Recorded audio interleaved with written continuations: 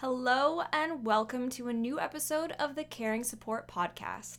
My name is Annika, and this week we're starting a new series called the Caring Support Care Kits.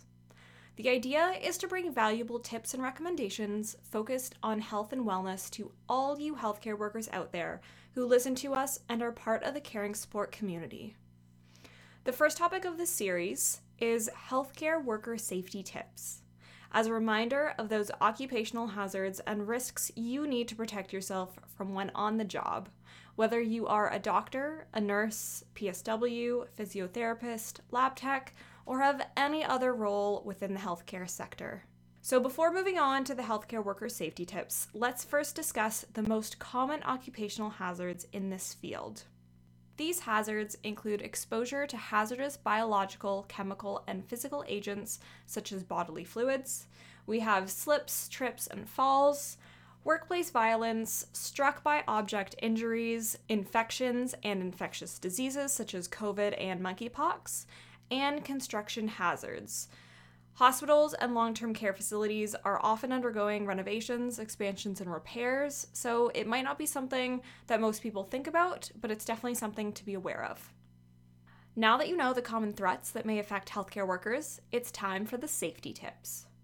So the first tip is to use caution when handling needles or other sharp objects, and make sure to dispose of contaminated ones in puncture-proof, labeled, closable containers. Tip number 2 is work from clean to dirty.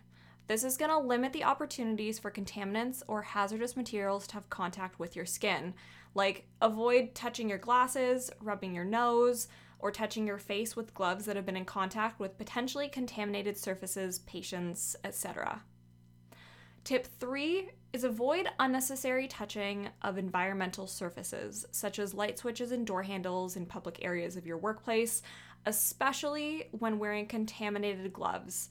Also, be really careful of where you dispose of your PPE.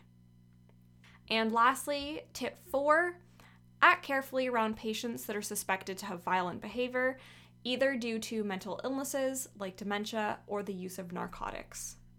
That's it for now, but if you want more information on this topic, you can visit our blog to read our article on the subject, or simply click the link in the description of this episode. Thank you so much for listening, and we'll be back with another episode very soon.